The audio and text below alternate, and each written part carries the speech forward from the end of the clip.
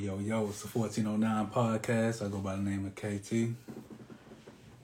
Live on this Wednesday night. You know, we going live with Derek Miller, motivational speaker, and more. Gonna be tapping in, see what he has going on, some of the things he's been going through.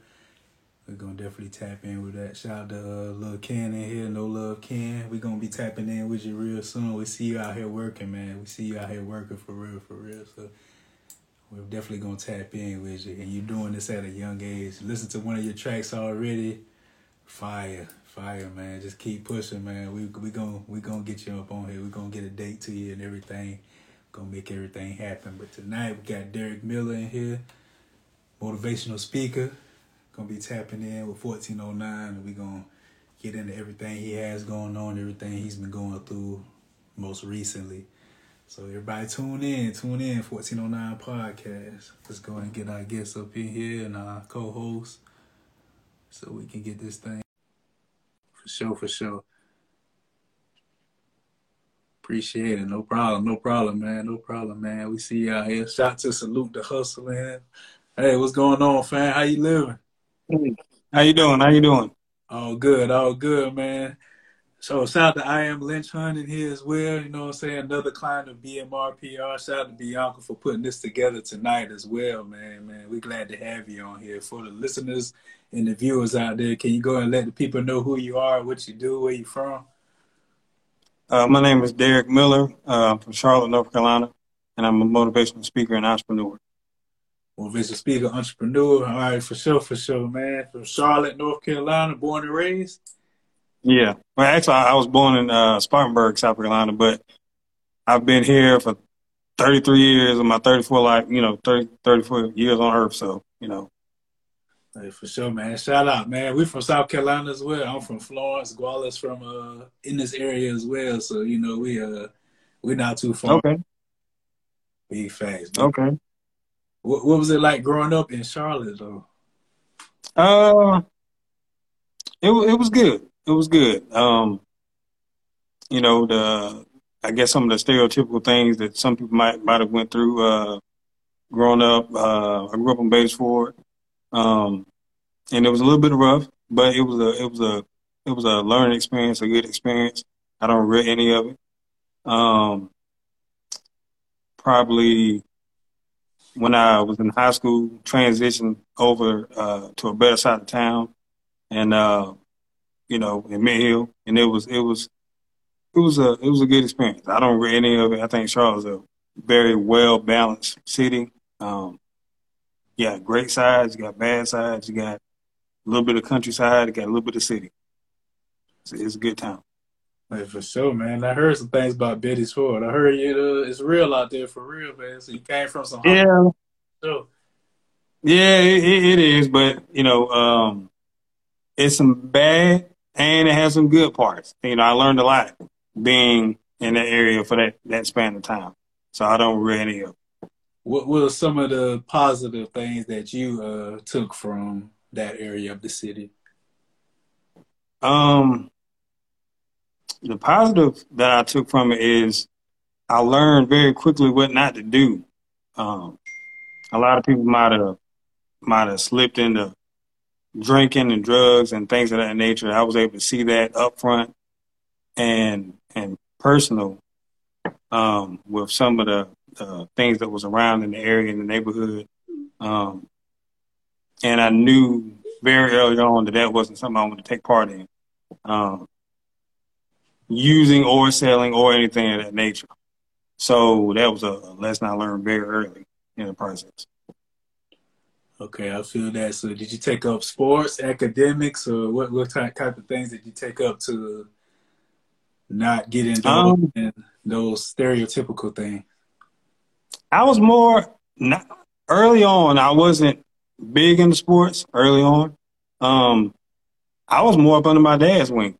I was up under his wing and I watched him work extremely hard and that gave me more of an entrepreneurial mindset. And I just watched him work and try to figure out how to get us out of that situation and get us in a better situation. And that was more so of the thing I focused more on, trying to be like him at an earlier age that he figured out how to do it. He didn't figure it out till he was like in his 40s. Mm-hmm. So my whole thing was trying to take what he learned early on and apply it to myself at a young age. Okay, I feel that for sure. So, at what age would you say you transitioned over to Mint Hill? I was 13. 13 we moved me here. All right, man. So What were some of the positives over there in Mint Hill? the positive over there was the eye opening that everybody doesn't live like in a hood lifestyle. That the hood, quote quote, isn't the only thing that's out there. You know what I'm saying? It kind of expanded my mind that things could get a lot better. You could aspire to have a better life. You could dream to have a better life, and it was something to look forward to. And if my dad could work hard and dream and build and get us to this point, you know, what could I do for myself if I apply the things that he showed me? Hey, for sure, man. Shout out to Guadalupe's World up in here. The other half of 14 podcast. How you living, man? How you living? Doing good. Doing good. All right, for sure, man. So, what high school did you attend over there in Mint Hill? I'm not too familiar with Charlotte. I know it's a larger city than where I came from, so I'm just trying to, for people that may know. I went to Independence High School. Independence High School? Yeah. Okay, and what was your time like there? Were you a well-known student, or were you you stayed to yourself under the radar? No, I stayed to myself, man. My personality for the most part is more of a quiet type of person. I'm not a loud or boisterous type of person. I stay to myself. But when I was there, I had my little circle of friends. At the beginning, it was a little bit of a hood school, and they had to transition the school and change it around and kind of get it under control. They had a lot of gang activity and stuff like that. And by the time I graduated, you know, it was a really good school, and the experience itself was great. You know, at that point, that's why I got involved in sports, and that was more so. And really, the only reason I did it is to kind of get the attention from my dad, from my father, and you know, because he was still focused so much on the business aspect of everything of his life. At that point, his business and everything was running really, really, really, really, really, really well. So in an attempt to get his attention, that's why I went to the sports side of things, hoping that would draw his attention. All right, for sure, man. So I didn't have the opportunity to play in sports in high school. I was just in there lifting weights with them. That's all I was doing. Well, I know you was a star athlete out there. What was you going? I wouldn't say star athlete, but you know, I played a few sports. I wrestled, played soccer, football in my younger years, baseball. Never made a basketball team though. Yeah, we had. I wanted to play basketball. We had a rule that if you had hair, that you couldn't play basketball. Like if you had long hair, you couldn't play basketball. So like I never had an opportunity to even do that. Like, so yeah, that was at like our school too. Coach made them cut their hair. So. Mm-hmm. Oh man, that's ridiculous. What they think they gonna pull your hair or something? I have no idea what I don't know what the whole deal was. It was, you know, the coach came to me and said, "Yo, I want you to play on the team. You know, you're fast, whatever." I said, "Okay, cool." And he's like, "But you gotta cut your hair." And I'm like, "I'm not cutting my hair, man. I'm not. It's not gonna happen." I told them I need a religious exemption. I can't cut my hair, but I'm like, you gotta give me a religious exemption for this right here, man. I don't know. I think it was part of the program or the plan to like make men into better young men, make boys into better young men. Because you know, like exactly, we had rules, or we had we had dress codes, or we had to like tuck our shirts in and stuff like that. Exactly. We didn't. I think, and to your point, I think when I played football, that's when I really learned like how the world really, really works. Like, if you don't put in the work and if you don't do your end of the bargain, if you don't uphold your end of the bargain, you're not going to get the results you want. Like that's when it really came into play. That's when I really found out like how things really work. So it was a good experience. For sure, man. And you mentioned you're an entrepreneur. What age did you gain that entrepreneurial spirit? I had it. I probably was in the 5th grade. My dad, he had a lawn care service, and I watched him build it from just, one little lawnmower up to 3 or 4 lawnmowers and having a few employees. And I watched him build a cleaning service, and he had that and the cleaning service. And he showed me all the, how much he made in a year, and he showed me the taxes and stuff like that. And I was just amazed at how much you can make on your own just from providing a service for people that need something. And you don't have to go out here and try to work for nobody. You don't have to go out here and beg and plead and try to get a job, stuff like that. And I probably was in 5th grade when I seen that. And by the time I was in 6th grade, 7th grade, I was well on my way to making my own money. He would let us work. Me and my sister, he would let us work after school, and I would get paid $600-$700 a week for doing my part in the 2 businesses. In 6th grade? So, yeah. Balling. Yeah. Definitely on play. For sure. Yeah, it was a good experience. Yeah, he's definitely on the way. So you mentioned he had a cleaning service. Was it residential or commercial or both? We did everything. We did residential and commercial, mostly commercial, due to the fact that, the contract, you could sign a contract for a year, and then, you would have that guaranteed money for that whole entire year. So we focused more on trying to get those. And he had a contract at the airport. He had a contract at a couple of businesses. He had a contract at a plant that he worked at for 20 years, and he retired, had that contract. And, with all of those, we were well into 6 figures and, doing fine. And my mom, she ran that part of the cleaning part of it, and he ran the landscaping part of it. And me and my sister, we just helped them out in between whatever they needed. So y'all was cleaning the inside and the outside. Y'all had it. Yeah. If we could get it, we took it. If we could get it, we took it. It didn't matter.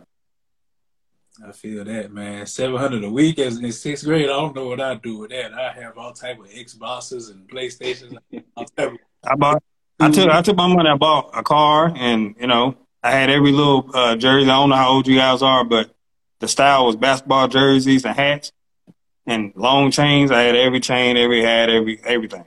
Long That's t-shirt. what I did. Long t-shirts. Yeah. I had all the long tees, the fresh tees. I had them all. So Jabos. You had some Jabos. I wasn't a Jabot guy. I didn't get in on that trend, but I seen other people with them, but I didn't like the Jabots. So yeah, Jabos was like a favorite for me. You had all these different pockets. You could hide something in this pocket, hide something. It was plus for me, man. Like I had all different colors, but yeah, definitely. But I would make it $600, $700 a week. At no age in my childhood, you was definitely ahead of your peers with that one. And you took that entrepreneurship on into adulthood. Yeah, I did.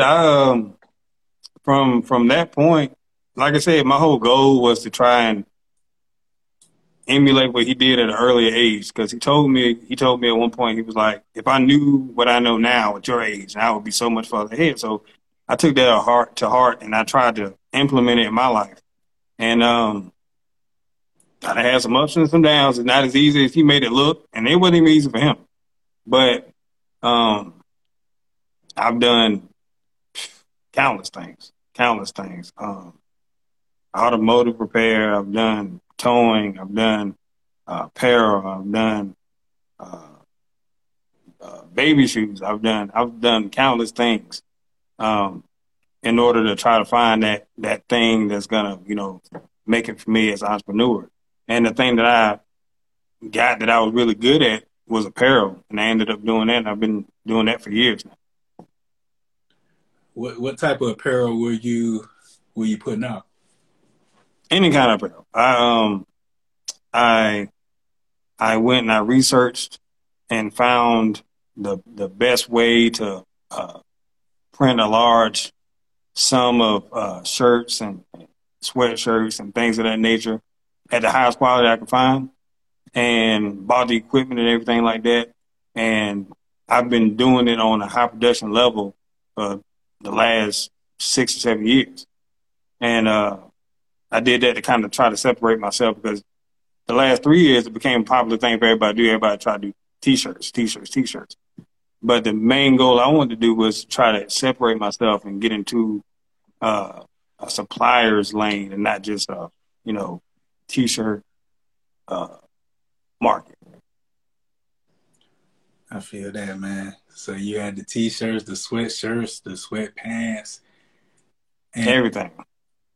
what type of? So you had like different logos, or what name were these clothes going by? It was actually the same thing like I told you about my father. The whole concept was trying to get large contracts. Mm-hmm. So I would try to contract with schools. I would try to contract with different businesses and things of that nature in order to bring in large, consistent contracts. It's going to have consistent orders. So they would come to me with their logos or whatever they need made, and we would just, go from there. All right, I feel that. So with the large amount of orders coming to you, did you have to get a team, or were you handling everything on your own still? Well, I pretty much handled everything on my own, and started to build a team slowly. And when you're trying to build a team, you're trying to put out the same quality that you set the standard for your business. You can't just bring anybody in.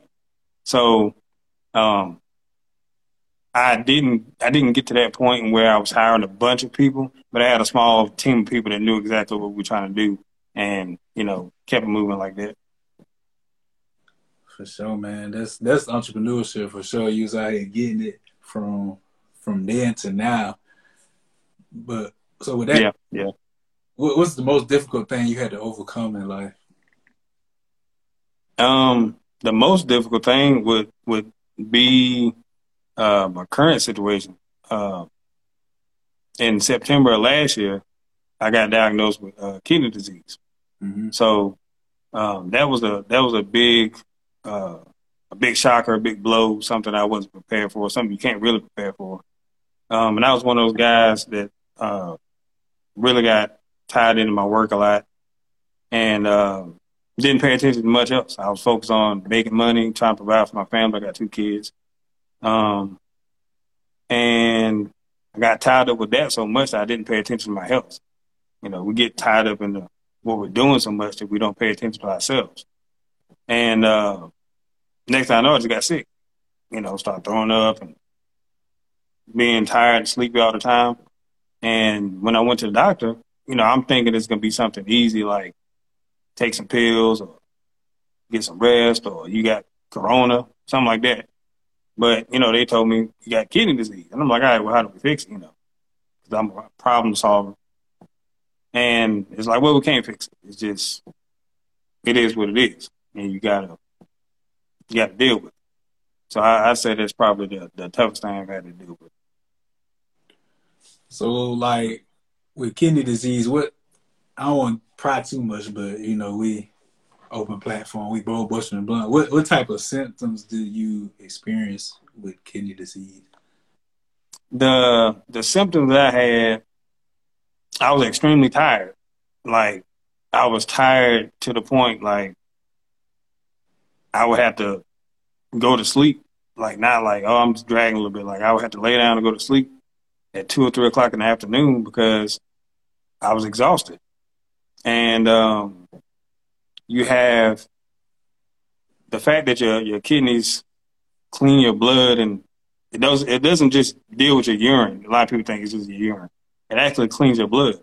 So if your kidney isn't functioning the way it's supposed to or at a high level, then your blood is consistently dirty or toxic. So that causes you to be tired. That causes some delusion with your mind. You be kind of confused. You be very forgetful. You have foggy memory. So it's a lot that it can do to you that you might not even know, and also it causes you to have weight retention, water retention. So you'll be swelling a lot in different places. And I didn't even realize it, but my legs were like crazy swole for like the last 2 years. And I didn't even realize it. Like I was trying to play basketball and stuff, and didn't even realize like I couldn't really run like I used to because my knees are swollen. But I didn't know. I'm just thinking, I'm just getting older. But it definitely wasn't the case. All right, so is this kidney disease more common than people think, or is it just like? It definitely is. It's over 200,000 people in America that have end stage kidney failure, and that's not like your kidney's kind of messed up. That's end stage where you need a transplant, where you need another kidney. There's 200,000 people right now on any given day in America that's suffering from that, and it's something that's not really talked about that much. I think it's something that people think that older people have to deal with. It's just something that happens to older people, but it's a whole community of people that have that issue and have that problem. What kind of lifestyle change does it? Like you had to change your diet or anything like that? Yeah, you completely have to change your diet. You can't eat salt. Shouldn't eat processed foods. Everything you eat at this point, once you had a disease, can affect, you living or, being sick. So you completely have to change it. Take out all the salt or anything else that they might tell you that you can't do. Like some people, luckily I'm not one of those people, but some people can't drink a lot of liquids. Like they have a liquid limitation because if they drink too much, it stays on their body and they can essentially suffocate or drown because they have too much liquid on their lungs. So it's a lot of limitations that come along with it. You definitely putting us on game tonight because I didn't know a lot of these things you said. I didn't even know. I didn't even know that all that came with kidney disease. Like me coming in from the outside looking in, I just thought it had to deal with urine and things like that, like you said. But it's a whole lot of different other things that you got to consider with that. Yeah, definitely. So, how is it like living day-to-day life? How is it trying to, stay up to par and continue to indulge in entrepreneurship and everything? It completely changed my life. I mean, it completely changed the way I go about my day-to-day actions. It completely stopped me from working because you can't. There's no real way to get around it. You got to go to dialysis for 4 hours, 3 times a week. And if you don't do that, you end up getting sick again. You have to sit there for the 4 hours. You have to get surgeries in order to get the dialysis, and that affects you in different ways. Like I got like a port right here where they do the dialysis through my chest, and the dialysis goes directly to your heart, and then wears you out. It feels like you played 5 or 6 basketball games just from sitting on the machine. And it makes you completely tired. And once you get off, all you want to do is rest. But you only have one more day until you have to go back again. So essentially, it's almost like all you do is sleep and rest and sleep and rest, So it's affected me in a big way. And my biggest goal has been to show other people that's in this situation, and not just the kidney disease situation, but any situation where they feel like they can't really do it, that there's a way to do it. There's an opportunity to keep on pushing, to keep on moving forward, to try and maximize the time you have left. And speaking of that time you have left, that's the biggest thing it did. It showed me that I don't have a whole lot of, I don't have a lot of time. Like being 34, I thought I had another 50 years, until I had to worry about anything if I keep myself in shape, But this happening showed me that at any point in time, anything can happen and steal your time. So with the dialysis, that's them cleaning your blood, right? You getting blood transfusions in there. That's what it's called. Yeah, they it's not a transfusion. They're taking your blood out and running it through a filter and then putting it back in and cleaning it for 4 hours. So yeah. So is there any way like to prevent kidney disease from happening, or is it just something that's like hereditary? It depends. Sometimes it's hereditary. Some people that's born with one kidney, and some people that's born with damaged kidneys. Your diet has a lot to do with it. For me, the thing that they think caused it was hypertension, which is high blood pressure, which is crazy because I'm 34 years old. I worked out the majority of my life. I'm in good shape. Why would my blood pressure be high, right? So blood pressure can cause it. Medications you take can cause it. If you take a lot of ibuprofen,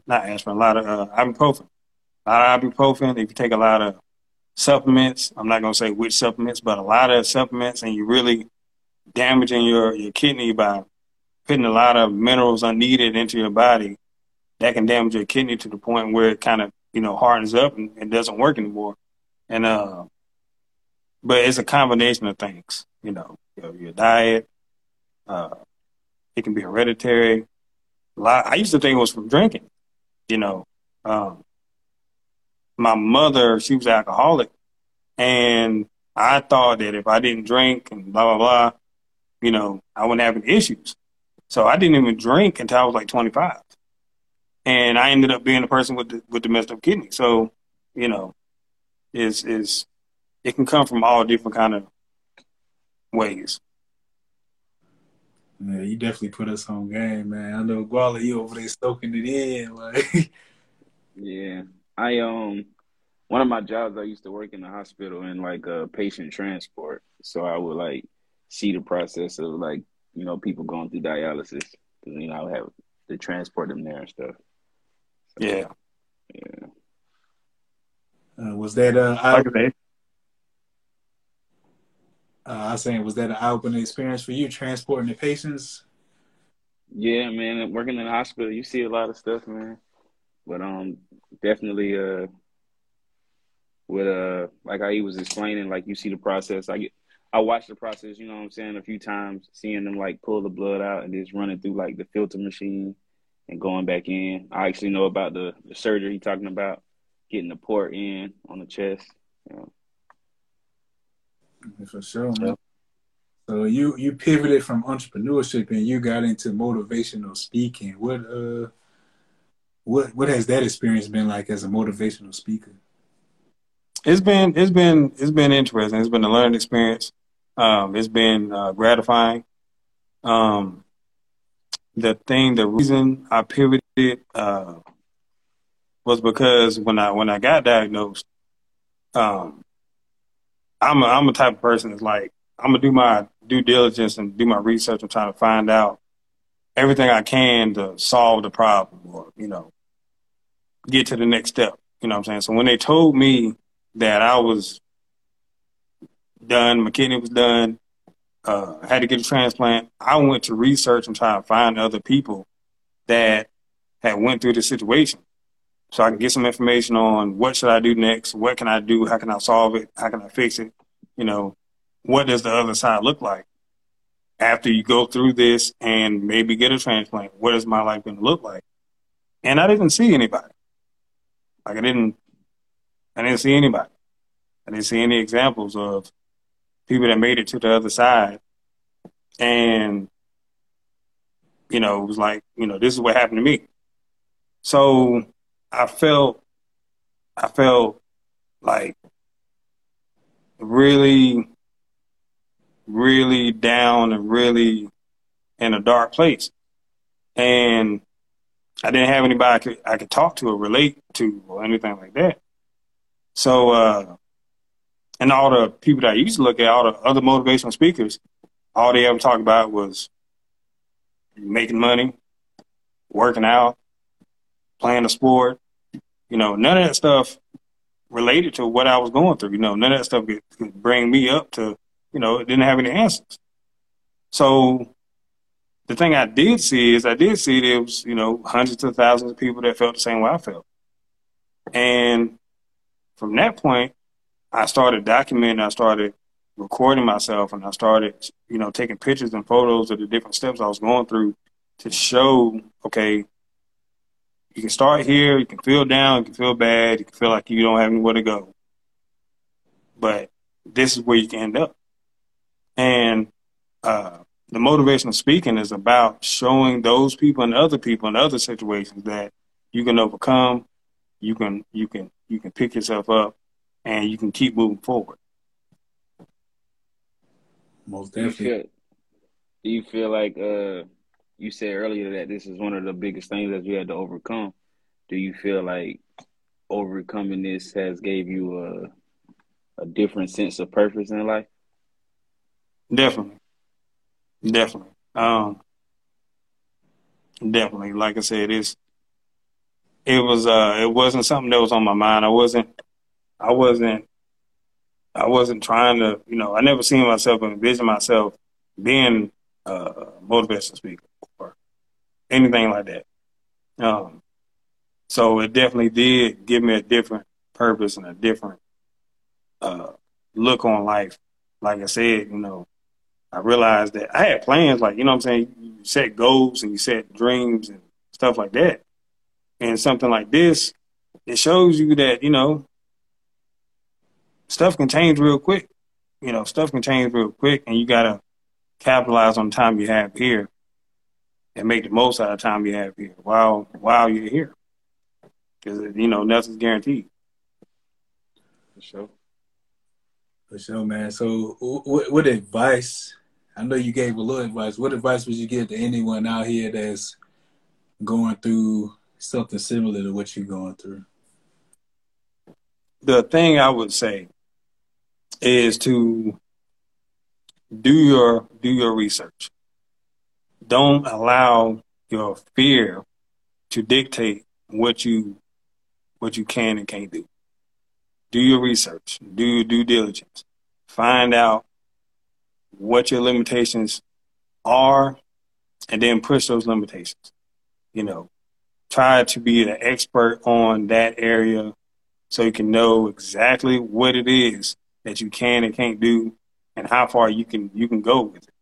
And don't allow fear to trick you into thinking that you're finished. Because it's a lot of people out there that feel like they're finished, they're done, you know, they don't have nothing to live for just because they got sick, or they don't have nothing to live for just because they can't do stuff the way they used to do it. And you know, it's a lot. You know, it's a trick on your mind that you have to snap out of when you're going through something that's that traumatic and that serious.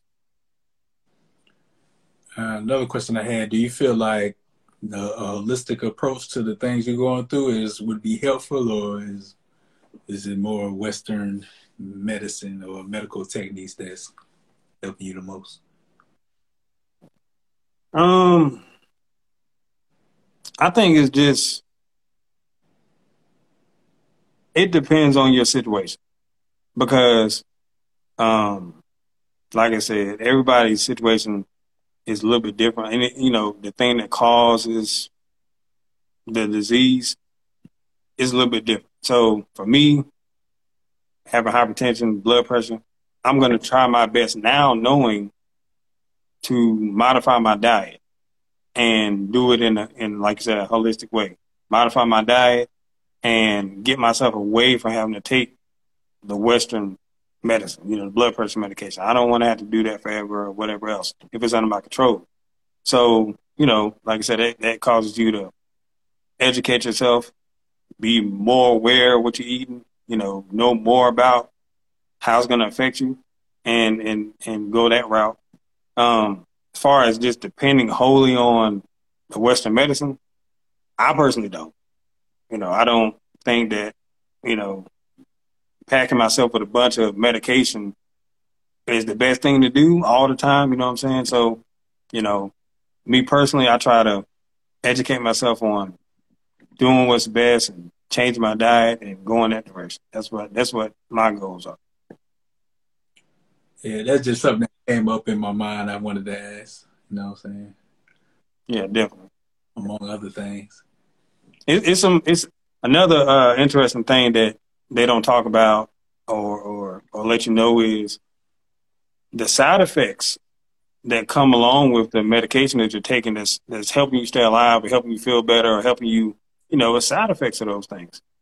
You take steroid to help you maintain your kidney, and the steroid makes you feel like you're going insane. So, I don't know if that's a benefit or not, you know what I'm saying? But that's a part of the, Western medicine. So it's just up to the individual how they want to go about doing it. Big facts. Oh, girl, I thought you had some. So like Trick Daddy, I watched a Trick Daddy interview, and he's going through like some medical situations as well. He's saying like for one medicine, there's another medicine you got to take for the side effect of the first medicine, another medicine you got to take. Exactly. He just don't take medicine at all. He self-medicates, so to say. You know what I'm saying? Mm-hmm. But whatever he said he does, y'all can look that up in the interview if you don't know. But definitely, I feel that from every angle, for sure. And I salute everybody that's staying strong through their situations, their medical situations, and their life-changing events, for sure, man. And we appreciate you coming through 1409. You could be anywhere in the world, but you chose to be right here. And Definitely. I appreciate y'all inviting me. No problem. We appreciate you. What can we expect from you in the near future? Oh, and in the near future, I'm working on a book. So working on that. Also on if you have Spotify, anything like that, I got motivational tracks on there. Under D Motivation Mill. Look that up. It's tracks on there you can check out, listen to, motivate yourself. They're not all the same. They're not all, I talk about things from different perspectives, business-wise, sports-wise, working out-wise, not too religious. But check those things out. Also, I'll be doing some motivational tours coming up soon this year. And, just trying to help uplift people and, spread the message and help people out that's in need. Hey, for sure, man. We rocking with for sure. We're going to continue to stay tapped in with you. Big for sure, most definitely. And do you have any closing remarks, anything before we part ways? Just anybody that's out there that's going through anything or feel like they're hopeless, just keep pressing through, man. Just keep pressing through. Take advantage of the time you have. Cherish the time you have. The people that's not going through anything, that's your life's going perfect and everything's fine. Cherish the time you have and maximize the time you have because that's the only thing we can't get back is time. And I appreciate you guys for having me on today. Yes, sir, man. You got anything going on, just hit us up so we can continue to stay tapped in. We follow you as well, so we going to... Definitely. We love to have you back in the near future, too. Spin the block on us. All right, we'll do. Spin the block. We'll do. All right, man. Have a good night. You too.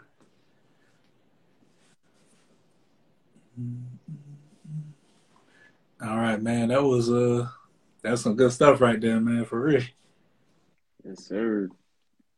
Hey man, that once again that was Derek Miller. Make sure y'all follow him on Instagram at DEE1_Mill on Instagram. So that's D1_Mill, DEE spelled out. So make sure y'all tap in with that. Make sure y'all follow us on Instagram as well, 1409 Podcast. You can catch us on Always Press Record TV, Black American Market, Nobody Grinds Like Us Network, Apple Podcasts, Google Podcasts, Spotify, iHeartRadio, Amazon Music, and Audible, and all those other podcast streaming platforms, man. Subscribe to our YouTube channel and leave us an honest review on Apple Podcasts if you haven't already. Make sure y'all go ahead and do that. And leave us a review on Google as well, because if you Google us, that'll come up as well. So we in the search engines too, so make sure y'all tap in with that. Sure. Big fans. Big thanks, man. You had anything, Waller? Nah. All right, that's the 1409 Podcast, and we out. Okay.